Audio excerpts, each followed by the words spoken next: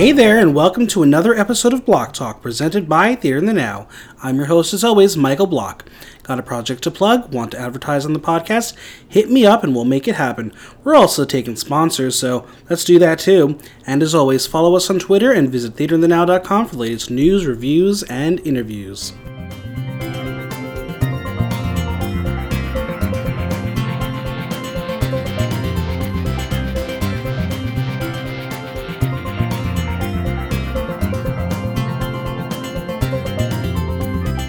Today, I have a very special interview with the beautiful, the talented, the Blake Zolfo. How are you? Hi, friend. I'm great. Thanks for having me. I'm so happy to have you. This is a long time coming. Yeah. Cheers, dude. Yeah. I'm excited we're doing it. Are you enjoying the almost spring weather? Almost? Emphasis on almost. Yeah. It gives me hope that, like, spring's around the corner. Yeah. And summer in New York is around the corner. Hopefully. I'm 50% sure summer's coming. I think we're going to skip spring completely and just go right into summer. Your lips to God's ears. You can feel it too, right? It's going to happen. Absolutely. We're going to have 4 80-degree days and then we're done. All the gays are in tank tops and shorts. And for those 4 days. Yeah. Then they go back into hiding. Do you have any plans for the summer or spring? I'm going home soon. Home? Well, yeah. I'm going home to Indiana in a few weeks. Jordan and I are trying to plan a Florida trip for summer over the summer. Nice. Yeah, that's about it. I mean, I'm chilling. I'm trying to take a big, relaxing break and just, enjoy summer in New York and nice. Work on a few projects. Yeah. Cool. More on that later. We'll get to all that, but you know what? Let's learn a little bit about you. Okay. You mentioned it, but where are you from? I am from Crown Point, Indiana. And what was life like there? Deliciously quaint. We have brick streets and a solid school system, and everyone knows everyone. And when you pass someone on the street, you say hi, and it's it's Midwest living. It's the epitome of Midwest, with emphasis on the brick streets, because there's quaint we all own the same cow Midwest, but then there's quaint brick streets. So that's what Crown Point is. And you have a little bit of an accent. A little bit. Oh my god, that's so funny. In college, my dialect teacher was like, "You and the woman from the South have the most pronounced accent." And I was like, "Oh." I say you're talking about bad or oh yeah, I do that. It's okay. It's all right.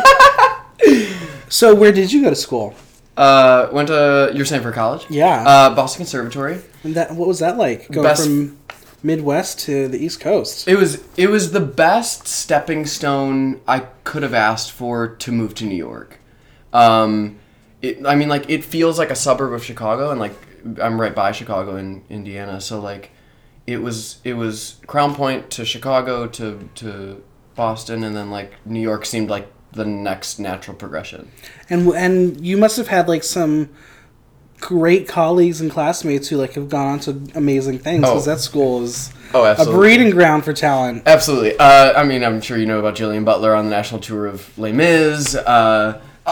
My immediate classmates are killing it. Yeah. Micah Woods, shout out to Micah Woods, who just dropped his first singer-songwriter album. Amazing. I'm proud of our class. We had great people who love the business and have a keen edge and know what they want in life, and they hit the ground running when they graduated. Amazing. Yeah, I'm so proud. So the obvious transition was Boston to New York. Yeah. Was there any other city that you considered? Yeah. Which was it? Chicago. And I'm still considering it. Oh. It's New York, but it's a more it's a more inclusive area as far as the theater community goes. Because Chicago's so small, the theater community feels like most of the city, whereas New York feels so big that even though there is this huge theater community, I just feel like Chicago welcomes you in a way that and maybe I'm biased because I'm from the Midwest, and so I'm just used to Chicago, but they welcome you in the theater community in Chicago in a way that I've just never seen in any other city. Nice. Yeah. So what was it like adjusting to the Big Apple? Scary, and I had a U-Haul and a dream, and and a friend who drove with me on, 3 years ago. It's scary, but I had enough contacts in New York that I was like living with a friend of a friend instead of like having to find new roommates. Mm-hmm. And like I luckily had a contract before I moved to New York. So great. like the day I was moving in my U-Haul, like getting my friend's stuff out of his apartment, I got an email on my phone that was like, "You're gonna go on tour," and I was like, "Fierce!" Nice. Yeah. So it had a nice safety net, even though it was like scary at first. So you went on tour. Yes. And you came back to the city. Yes. Did you take any random, weird, crazy survival jobs? I worked at Equinox. I wouldn't say that was crazy. It was like hard hours. That's like the typical gay actor thing. I was a nanny. You were a manny? A manny, excuse me. A manny. I was a manny for a good stretch, and I was pretty good at it, but like, boy, do I have scary, crazy... I'm trying to think of like the PC stories I can tell. I mean, literally, like, case in point of my nanny experience was on my first day. I had sworn I was supposed to meet these kids at like 72nd and 5th or something, and I couldn't for the life of me find the school that the parents had described, and like I just was walking around anyone I would find and be like, "Is there a school of kids nearby? I'm supposed to pick up some kids." Like, I'm sure that phrasing went over well. I found them eventually. It's good. And the family's lovely, and like they treated me really well. So like I can't ultimately complain about the stress that I like went through, but like mannying is something that I loved my experience, and I hope to never have to do it again. Yeah. Yeah. I'm not the person you want mannying. No. So how did you get involved in theater? That's an excellent question. In 7th grade, my dad was friends with like a local community theater owner, and they were friends because my dad taught at their high school, and they were just like passing in the grocery store, and Mike Reinhardt, I hope you're listening. Oh my God, I'm going to tag you in this podcast. Mike Reinhardt approached my dad and was like, "Hey, like we're always looking for more people to do Scrooge in the cast." And my dad was like, my son like sings, I guess. So he was like, "Do you want to do it?" And I was like, yeah. And I wore the wrong socks and got yelled at, but it was the best. It was the best. Wrong socks. Scrooge is like, they all wear like dark colors because they're like poor. Uh-huh. And don't tell me you wore like pink. No, not pink. I wore white, like bright white. And and like they were like what do you call it? Like athletic socks, not even like period socks. Like it was bad. But I had enough fun, and I like made friends, and like that was sort of my into theaters. Like I got an opportunity to like make friends and music. That's great. I loved it. Yeah. What was the first Broadway show you ever saw? Next to Normal. Really? At the Schubert Theater. At the Booth. Excuse me. The Booth. Oh my, and that will always remain one of my top 5 favorite shows of all time because my family was traveling the whole day, and when we were like exhausted, we dropped ourselves off we were staying at a hostel. We dropped ourselves off at the hostel and like walked from 110th to Times Square because we were like, it's summer, Blake's new in New York. We were exhausted. We got to the theater, and like when my family's tired, we get really emotional. And so like an emotional Zolfo family was watching a show about a family falling apart. Like, yeah. We cried from the moment she started making sandwiches on the floor through the end. Spoiler, she makes sandwiches on the floor. But like, I love that show, and I love every single show I've ever seen in the Booth Theater. Amazing. Every single one. So, who are some of your theatrical inspirations? The obvious. Kyle Dean Massey, speaking of Next to Normal, he was my first Gabe. Gavin Creel. I guess all those like lyric tenors, partially because like I don't think I'll ever be a true lyric tenor, but boy do I want to aspire to be one. I just really admire Kyle Dean Massey because he's a real person, and I reached out to him after I saw Next to Normal, and I was like, "Hey, I sort of follow your career. Thank you so much for like being an out and proud gay man who's like living his best life in New York." And he like wrote me back. It's great. And that was just really cool for me. I was like, "You're on Broadway, and you took the time to like write me an email back." That's and I want, absolutely. I like people who are like, yes, talented, but like I love hearing that you're also like a person who handwrites cards. You know, like that kind of stuff. Yeah, it's gonna be you one day. I hope so. Your lips to God's ears. So, as an actor, what is your type? Oh my gosh. I'm the Midwestern best friend. Mm-hmm. I play the the silly, well-meaning Sincere. I play Sincere like you wouldn't believe. Any dream roles that fit that type? Oh, I just went in for the Anna Green Gables musical, and like that Gilbert is a dream role. I want to play Millie on not Millie the role. I want to, although I mean, let's get you into drag too. Millie would be the third time I've done it, so I want to do like a regional production of Millie and play Jimmy. Mm-hmm. All my other dream roles are like. Are you more of a Gabe or a Henry? Gabe. My personality is a Henry, like, because I'm just like blah, blah, blah. But like I guess type wise, everyone calls me in for Gabe. True. I can't sing those songs. I'm not a lyric tenor. No, see? No. It's a catch-22. What are your go-to audition songs and monologues? It's Love from Wonderful Town. Mm-hmm. Because, like, it's just a fun song. Like, I'm feeling love and I want to share it with you. That's my type in a nutshell. My go-to monologue. I do Twelfth Night from Shakespeare.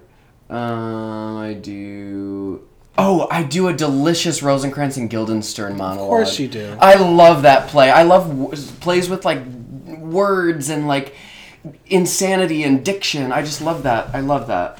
And then I sing Stiletto, Billy Joel. Okay. When I'm going in for, like, edgier stuff or, like, pop rock, I sing Stiletto. Nice. Shout out to Lauren Paley, who, like, gave me the hardest time about doing that song in college, and look at me now. What is the craziest song in your book? Like, the most random song that you're like, I can't believe I have to pull this out for random auditions. I have a song called You'll Never Get Into This Restaurant, which is about this, like, Queenie. It's, like, this Queenie concierge maitre d' who's, like, telling these people that they're not going to get into this restaurant. Interesting. I've never, like... Oh, I used it once. I did not get called back. So I have since been a little gun-shy about using it. What is your advice for people looking for songs and monologues? Do songs you, like, really love. Because, like, boy, if you're going to have to be in an audition situation that's going to be stressful and or a little scary, like, you want to have a friend in your pocket to be like, I'm here to sing this song you always know how to sing.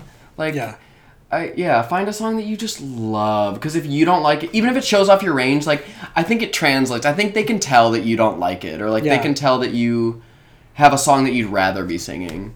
I'm convinced that translates. Nice. Yeah. If you could redo one role that you've played, what would it be? Oh, you're asking some good questions. Right? I'm good at this, I love this. What is it? What is the question? Read it one more time. If you could redo one role that you've played, what would it be? Alfred in Little Murders. Okay. It was my senior year, and I was cast against type. He's supposed to be. Are you familiar with Little Murders? Okay. Jules Pfeiffer. It's a fascinating play, and there's all these characters that are basically like dealing with the nerve-wracking end of the world. Jules Pfeiffer does a lot of like nerve-wracking characters. And the character I was supposed to play is this like nihilist who is just a bumbling. He like every time I've seen him, he wears like schlobby clothes and like just like doesn't care about anything. And they put me in a fat suit. Like that's how against type I was for this. And like my director, every time we'd have rehearsal, would like come up to me and be like, "Okay, so that wasn't quite it. But like I can see you trying." And he would like really encourage me. And he wrote me like a lovely opening night card that was like, "Your attempt at trying to get this role was valiant," or whatever, implying that like I never quite got it. And I agree, like I never quite understood it because personality wise, I believe in everything. Yeah. And to play a character that doesn't believe in anything was just so hard. I was like, how do you play that? How do you... He literally would have lines like, "I don't care about anything." So like, how do you play that? Yeah. I would, and it was an awesome rehearsal process. So if I could have that director again and that cast again and just like have another stab at it, I would love that. Amazing. Yeah. So you did a little off-Broadway show, what was it, last year? Yeah. What was it called? It was called Kid Victory. Yeah, and who did you play? I played Andrew. His full name, which is not in the script because it's not actually his full name. His name is Kyle Andrew Hodges. Okay. It was awesome. I got to be with Karen Ziemba and Joel Blum and Dan Jenkins and now celebrity Brandon Flynn. Yeah, look at that. He's doing all the things. Like yeah, he will not stop working, and he's doing all the right things for his career. Like, and he deserves it. He's an incredible actor. Yeah. Like, and he's everyone's gay crush. he's at least mine. Yeah. And according to his Twitter followers and Facebook followers and Instagram followers, like everyone else's. Everyone else's. Yeah. So, what was that experience like for you? I got to try my hand at New York theater, and I got to work with Liesl Tommy, and she's awesome at just cutting away the bullshit of a story and just being like, no, what do we need the audience to know at this moment? Whose journey are we following, and what is it about that journey that this moment tells us? And I got to see John Kander every day. Yeah.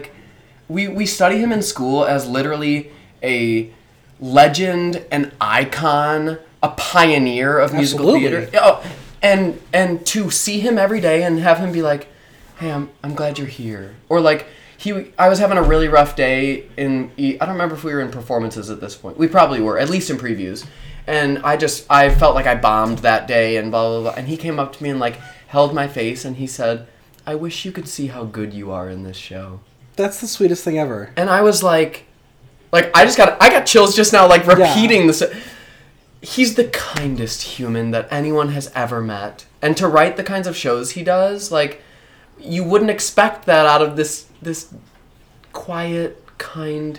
He writes such dark, delicious, heartfelt stuff, and I guess you would see that. And your performance obviously paid off because you got a little nomination for something. You're so sweet. I did. And what was it like getting a Chita Rivera nomination?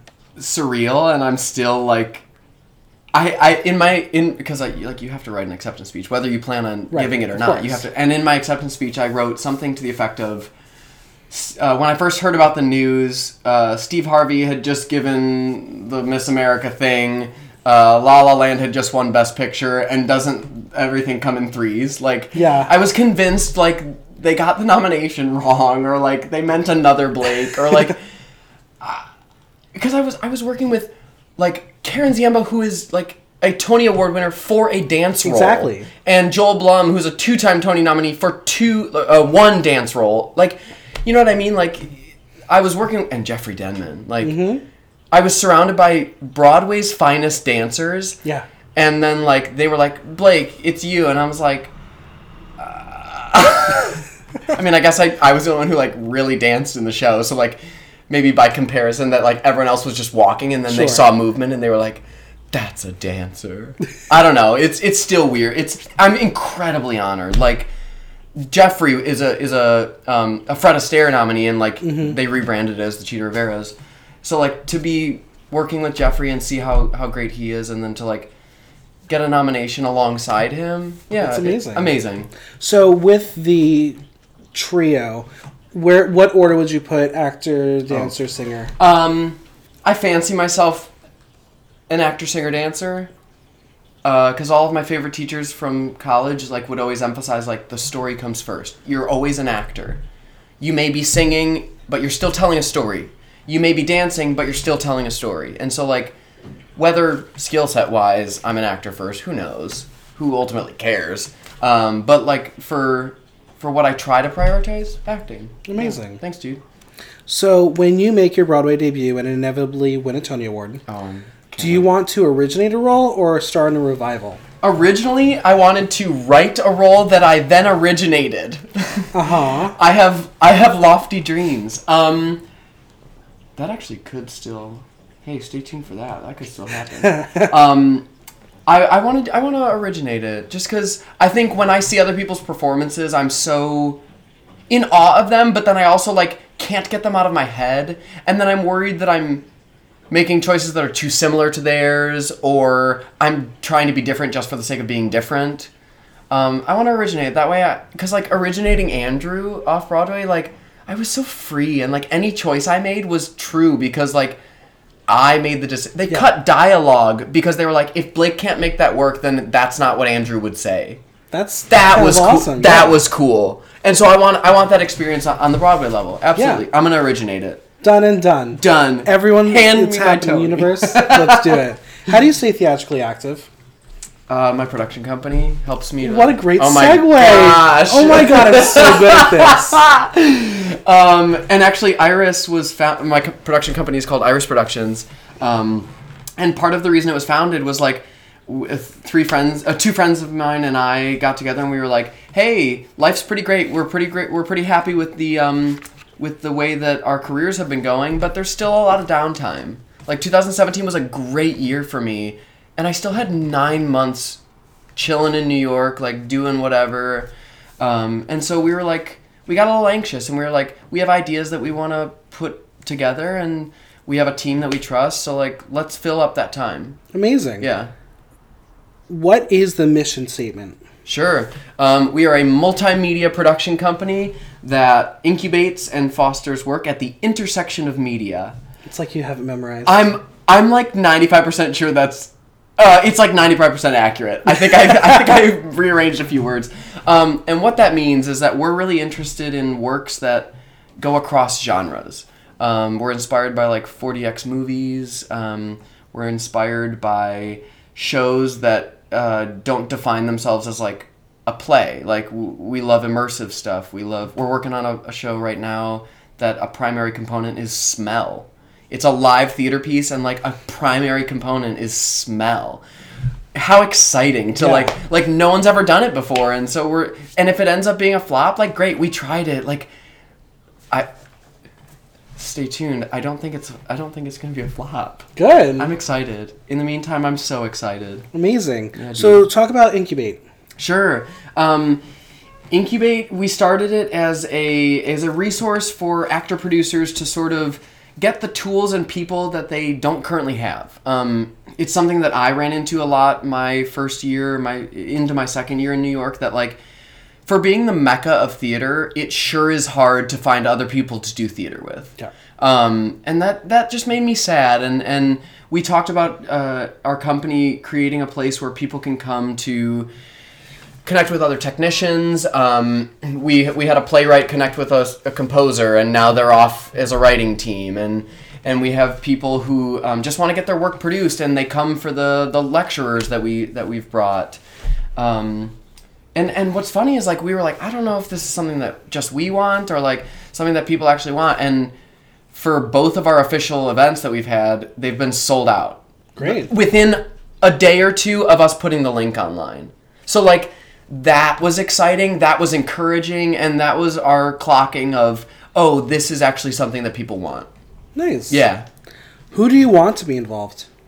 In Incubate? Yeah. Writers, composers, technicians, people who are doing like weird projects. We had, not weird in a bad way, just like uncommon.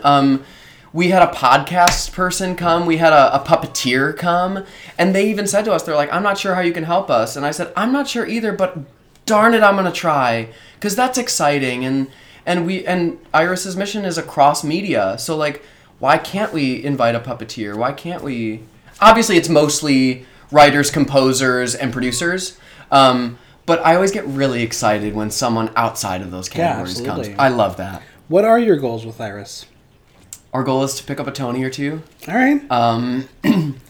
Our goal is to expand Incubate to also accommodate actors, because we believe that there should also be a resource for actors to go to get involved in projects on the ground floor. What are our other goals? We wanna produce a bunch of our own original work. We're interested and available for other people's work to come in and we take it on. Right now we're focusing mostly on our own, and so like our goals in the next like 2-3 years is doing this first big project of smell theater. And just expanding our ultimate goal is just pushing the boundaries of like what's allowed to be on stage. Why can't you have smell? Why can't you have a theatrical experience that you don't know if it was a one-man show or if you watched a movie? Like, yeah. Why can't there be a movie where it's 45 minutes of just something you watch, and then a 15-minute live component. Like, why is that not allowed? There are no rules anymore. Thank you. There's theatrical porn on stage now in Afterglow, so great. Is that what they're billing it as? No, that's what I bill it as. Sure. It's fucking theatrical porn. If you haven't seen it, it's an incredible topic that they discuss. Yes. Oh, sure. The way it's done, I cannot focus on the conversation when I'm looking at naked bodies the entire time under a raining shower. I haven't seen it. I'm excited. I would love to see it. I mean, they just got extended like a good handful of times. Because everyone's naked the entire fucking show. Hey, sex sells. It so does. It so does. Live? Yes. Well, do you want to give any shout-outs to anyone else on the team? Oh, every single... It's a core group of 7 that's really working really hard. Rye Armstrong, he comes from a strong music background and is working on our development. Cody Garcia's this creative brain that we're trying to like squeeze out as much because he exudes creativity. Olivia Griffin, who just did... you saw the... 8-second video when they cut you down to 8 bars. Like, she's our social media and outreach person. Wes Barnes is like this high energy. He's our programming person, and he's like easy on the eyes and cleans up nice. So like, he's just an awesome person for that. Carly Straubing is our angel relations person, and she's used to like having business meetings and like talking to people as equals but making them feel comfortable. So she's dealing with our investors and our angels. Danny Marin is our director of management, who has like a huge breadth of work, and like he's always working on more projects, and so like to have him in charge of our management, we just have a dream team. And then there's you. And then there's me, and then I'm just like bumping into walls until people push me in the right direction. Well, give us the social media. Where can we find Iris? Find us on all social media platforms. Iris Prod NYC. You can go to our website, iris.productions, and I think those are our major... Yeah. Reach out, hit them up. Iris Prod NYC and iris.productions is our website if you want more information on Incubate or about any of the projects we're working on. Amazing. Yeah, dude. So, I love playing games. I love games, We're going to play a game. Yes, please! Since you are a theater queen. Yes. We are going to play a game called This or That. Mm-hmm. I'm going to give you 2 choices. Okay. And you have to pick one and tell us why. Just which one I like more. Or for whatever you want. Just whichever one grabs me. Yeah. Okay. This may be hard. You may have like some Sophie Choice moments, but we'll see. So we're going to start with Elphaba or Glinda? Elphaba. Okay. Oh, and I have to give you why. Yeah, if you want. Because she fights and wins. Yeah. And she may not have the reputation that she won, but boy, did she win for what she defined as winning. Yeah. I'm going to cry. Audra McDonald or Kelly O'Hara? Audra? Okay. 6 Tonys. With all due respect to Kelly's nominations and the Tonys she should have won. And there's another one that I think Audra stole from Jan Maxwell, but that's a whole nother... Stole? Oh, those are controversial words. Jan Maxwell should have won for Follies. Oh, I didn't see Follies. That was the performance. Well, what year was this for Audra? That was number 5. What, Gershwin? No, Porgy and Bess? Yeah, I think it was Porgy and Bess. Oh, okay. Yeah. Whatever. I'm Audra. Team Audra. Sondheim or Schwartz? Sondheim. You can't... I love Schwartz for, like, Pippin. Love Schwartz for Pippin and a handful of other things. Sondheim. He makes you think and feel at the same time, and that's hard to do. Carol Channing or Bette Midler? I've never seen Bette perform so Carol. She's the original. She's the OG. I saw her in the Dolly revival once she had already played it. Wow. She was exquisite and full of life. How old were you? Oh, well, I saw it in the library. I saw it in the Lincoln Center Library. I was like... Spoiler, I saw it in the library. Jesus Christ Superstar or Joseph and the Amazing Technicolor Dreamcoat? Jesus Christ Superstar, no competition. No competition? Jesus Christ Superstar. I've been in Joseph, and it was a... Did you play Joseph? No, and that's why I'm bitter! Who did you play? I played Simeon, or I think I played Reuben, but I sang Simeon's song. That's ridiculous. It was a busted production. Of course it was. I hope that director is listening. Next, we have Karen or Ivy. What? Smash? I've never seen a single episode. Kat McPhee is who I side with because she's a vocal grad. Woo! I never watched Smash. Wow. I never got into it. Wow, you have some homework to do. I was going through changes. Okay, let's go with that.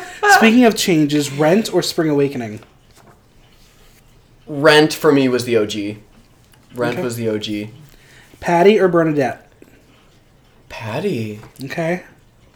I've never seen Bernadette live, so maybe it's unfair to Bernadette, but Patty. All right. Patty, I've seen her live plenty of times. Les Miserables or Miss Saigon? Les Mis. Never seen Miss Saigon, though, to be fair. Mean Girls or Heathers? Mean Girls, Tina Fey. Okay. Tina Fey. Julie Andrews or Angela Lansbury? Oh. This is mean. I know. Julie Andrews or Angela Lansbury. Julie Andrews.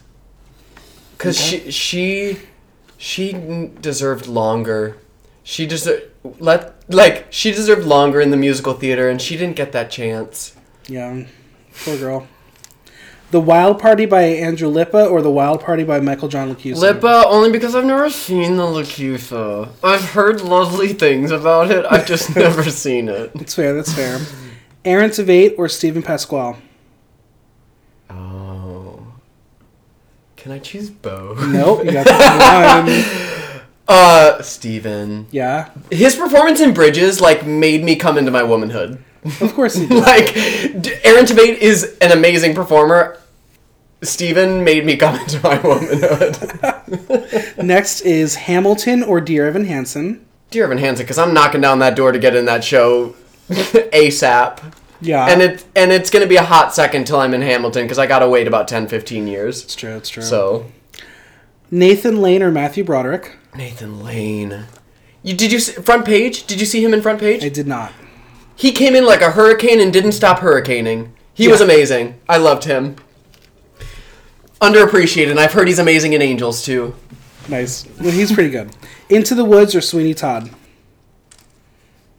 Into the Woods. It makes me feel deep feels. I'm sure it does. It really does. Jonathan Groff or Andrew Rannells? Jonathan Groff. Okay. He was my first... I didn't know he was from Broadway, but he was my first Broadway crush. Of course. I didn't know he was from Broadway. Cabaret or Chicago? Cabaret. Okay, I like that. Well, here's the thing. Everyone loves Chicago. It's been running for, 21 years? Because they just turned 21. Yeah. They're legal now. I loved that branding. Cabaret. The ending, chilling. Yeah. Especially the 2 times I've seen it directed, chilling. Barbara Streisand or Leah Michelle? Barbara. The OG. Everyone's going to yell at me for even asking that one. But she's the OG. Does someone say Leia? With all due respect to Leia, does anyone say... There are some drag queens who will do the Leah Michelle Don't Rain on My Parade, and everyone's like, fuck that, it's horrible. Yeah. That's controversial. It is very controversial. Barbara. SpongeBob the Musical or Frozen? I haven't seen Frozen, but I had a blast at SpongeBob. It was fun. Yeah. Jordan and I saw it on Broadway Roulette, and boy did it. It was fun. Sweet. I had a fun night in the theater. Cheetah or Rita? Is that a joke? No. Cheetah. I mean, Cheetah. Don't get me wrong, Rita was my first, but I have to side with Cheetah. She gave me a nomination. It's true. And finally, Candor and Ebb or Pasek and Paul? Oh, are you joking? Candor and Ebb. Yeah. Come on. Don't get me wrong, with all due respect to their blossoming career, Scottsboro Boys is my number one show of all time. For me, one of the most controversial decisions not to give them more nominations, because that show's fucking incredible. Scottsboro Boys is Susan Stroman, John Kander, and Fred Ebb at the top of their game, telling the most efficient storytelling I have ever seen on a Broadway stage. I have a lot of rules for theater, and one of the rules of theater is you have to end the show with a musical number. Except for that show, because they did it so perfectly Wait, well. remind me how it ends. Oh, I do remember. I don't want to spoil it, because it's... Oh. That was perfection. And that's John Kander and Fred Ebb. That's what they do best, is they're like, we know you think it's headed in this direction, but we're just going to do this, and then, our ending moment needs to make a statement. It was perfection, but whatever, they didn't get enough nominations. They closed early because people were offended. People were picketing, and and I firmly believe if you picketed that show, you didn't see it. They are theatrical storytellers who told a story. They should be allowed to write what they like. And it was tasteful and moving, and like it told the right message. I agree. If people picketed, and like I'm happy to strike up a conversation with anyone who picketed and is listening right now. If you picketed, you didn't understand the show, and I would imagine you probably didn't see it. I agree. Thank you, Michael. What is your dream project and dream collaborator? Oh, this is delicious, because now that we have Iris, like, it's a real thing. It is. My dream project... Oh my god, actually, my dream project would be to take a show off-Broadway with Steve Shacklin. Me and Steve have been a songwriting duo for about 2 years. And I would just love... Steve writes the most beautifully heartbreaking lyrics, and his melodies are simple. And Steve Shacklin does simple better than anyone else that I've ever heard. And Blake's simple. Blake from the Midwest is simple. Mm-hmm. And so I wanna write a musical with Steve and have it produced at least off-Broadway. Amazing. Yeah. How has theater changed since you moved to New York? It's so commercial now. Not that it wasn't. It's so commercial. Since I moved from New York. Maybe that's speaking too broadly. Since I moved to... It's only been 3 years. Yeah, has it changed? I think it may have changed in 3 years. I believe it... I'm sure it has. I'm just trying to think of how. I was going to say, maybe we edit out how long I take to think for this answer. No, I'm keeping this. How has it changed? I think, as an industry, for me, it became a lot more accessible. I guess I can only speak selfishly because I'm not removed enough from it to see the big picture. For me, it's become a lot more accessible. Like, going to the Cheetahs and being there as, like, a fellow nominee was a cool milestone that, like, the theater community is a lot more inviting than I think I thought at first glance. Yeah. So I think, and I would like to think that the theater community is getting more inviting. That's great. So that's how I'm gonna answer big picture. It's gotten more accessible to everyone. Great. Yep. So in the age of consumerism on Broadway, we seem to be transitioning back into the world of musicals based on movies or pop star songbooks. Sure. Is this a bad thing? No. It's diversifying the form. Like, and Sarah Bareilles proved to the world that a songwriter can write book songs. Like, I love Kinky Boots. Cyndi Lauper did an amazing job with, like, a high-energy score. The storytelling in Sarah Bareilles' Waitress is, like, delicious. Yeah. No pun intended. Like, it's just, like, she understood that, like, you start a scene and it continues into the song. And, like, that gave me hope for not only Sarah's future projects, but, like, other songwriters to follow after her lead. Yeah, because, I mean, in the early 2000s when everything was based on a movie, based on this, people, like, were up in arms, like, we want original ideas. Sure, and we still love original ideas. Right. But, like, if the story is human, if the story is still relevant, and you still have to translate it. Sure. Like, SpongeBob is radically different than the show, but they correctly translated it for the stage. Right.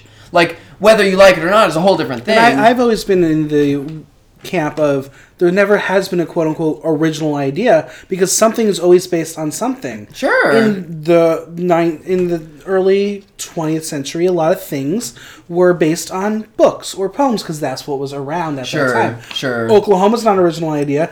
Cabaret isn't an original idea. What is it, Green Go the Lilacs? Or yeah. Is that what Oklahoma is? Cabaret is I Am Cabaret. Everything is based on something. Yeah. It's just our technology and media has changed. Sure. So when it was a book, it's now turned to a movie. Sure. And if people really want to complain about it, go fuck yourself. if something is a good source material to turn into a musical, try it. Not everything is good source material. Yeah.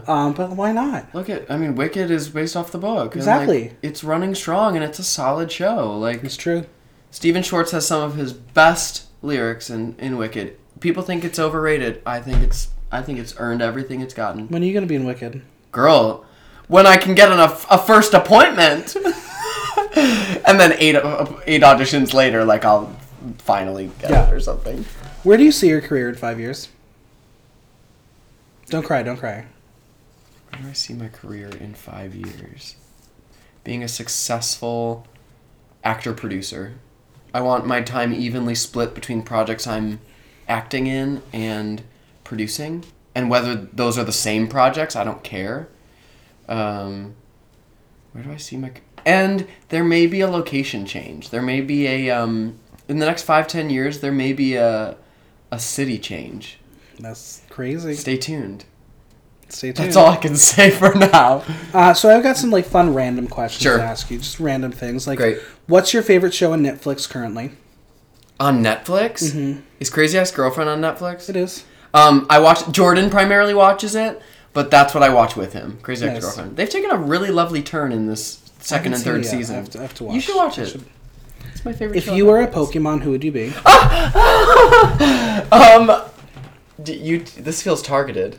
a little bit. This feels like targeted content. A Mudkip. I don't know what even that Sure. is. So it's it's third generation. That's way So like beyond me. what Squirtle was for the first generation, Okay. Mudkip is for the third generation. And it Right. was the first starter Pokemon that was 2 types. Okay. And 2 interesting types, but I won't bore you with the details. Now, I thought you were going to say because you have a onesie, you would be Pikachu, but... Yes, Pikachu. I like to like defer to the real Pikachu, and like I don't think anyone should ever like want to be, because like she is the original. Sure. So I'm gonna respectfully defer to Mudkip. Right, I like that. Thank you. Who is your celebrity hall pass? What does a hall pass mean? It's like if Jordan said this celebrity you can do them. Probably Kyle Dean Massey or Stephen Pasquale. There you go. Yep. That's all I'm saying on that. Who will be playing you in a movie of your life, and what is it called? Tentatively called Bumping Into Walls. And who's playing me? Let's have Brandon Flynn play me, because that means we're going to sell tickets at the box office. It's true. And not that we're the same type at all, but like I would love to see like his interpretation of me. From like working together for 4 months, and then like, yeah, I would love to see Brandon Flynn's interpretation That's of funny. me. So we're going to do the Pop 5 rapid fire questions. Okay. So I'm going to give you 5 pop culture things. Great. You're going to give me first phrase, word, story, whatever you want to say about that. Okay. Number 1 is WWE star Ronda Rousey. Yes. Oh, and I just start talking? Yeah. Oh my god, my mother would love this. She used to watch WWE all the time. She would actually know who you're talking about. I would not. Well, Ronda Rousey was a wrestler, MMA fighter who didn't do so well, and now is part of WWE. Oh. My mom loves WWE. She loves, like, how cheesy it is, and she knows it's fake, and that's the best part about it for her. Yeah. She's like, they're being safe. Like, they're just acting. And, like, the crowd is, like, going So she would wild. approve if you were a WWE wrestler? I don't know about all that. but she would, like, support me, because, like, technically it's an acting role. Right, that's what I'm saying. I would love to bulk up for that. Not that much, though. I'd be like the muscle twink. Oh my God. Let's move on! Number 2 is Cardi B's new album. Oh, don't do this to me. I am not this person. I haven't even heard it. We're editing that one out. No, we're keeping that in. That's okay, I haven't heard it either. Great. Do you even know who Cardi B is? No. Wow. okay. This is why we're editing it out. No, we're not. Number 3 is TJ Miller's fake bomb threat. You're gonna have to get... Listen, apparently I'm under a rock because Apparently. like, What is this? Tell me about this. So TJ Miller was on Silicon Valley. Okay. And apparently called in a bomb threat while he was on an Amtrak train and then was arrested for a fake bomb threat. Well, I think he shouldn't do that. No. Those are my thoughts on Yeah. it. I think he's a bad boy for doing that. Yeah. Number 4, let's see if you've heard about this one. Probably not, because it came out today. Number 4 is Gwen Stefani Las Vegas residency.